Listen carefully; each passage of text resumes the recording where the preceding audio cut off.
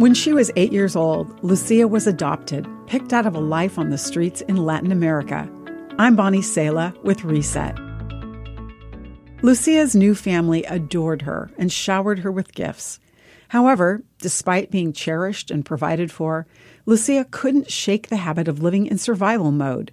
Whenever she spotted money lying around the house, her hand would instinctively dart out to steal it. After witnessing this, Lucia's dad slid to his knees before Lucia and gently told her, "Just ask me, and I'll give you everything in my wallet. You're my daughter. What's mine is yours."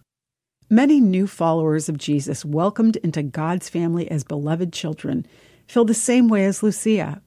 Although we've been told God loves us unconditionally and freely gives his favor and forgiveness, we still find ourselves hiding in our sin.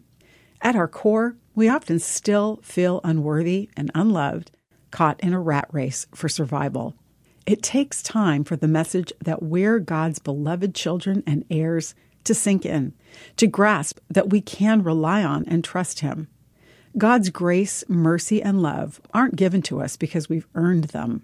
The Bible book of Romans says, God showed his great love for us by sending Christ to die for us while we were still sinners. What it's saying is that God loved you at your very worst. Accepting God's love and learning to live as his child happens when you allow your heart to receive his love, accepting that he's forgiven all your mistakes. How can you receive God's love today? It has nothing to do with performance and everything to do with you being his child. I'm Bonnie Sala with Reset.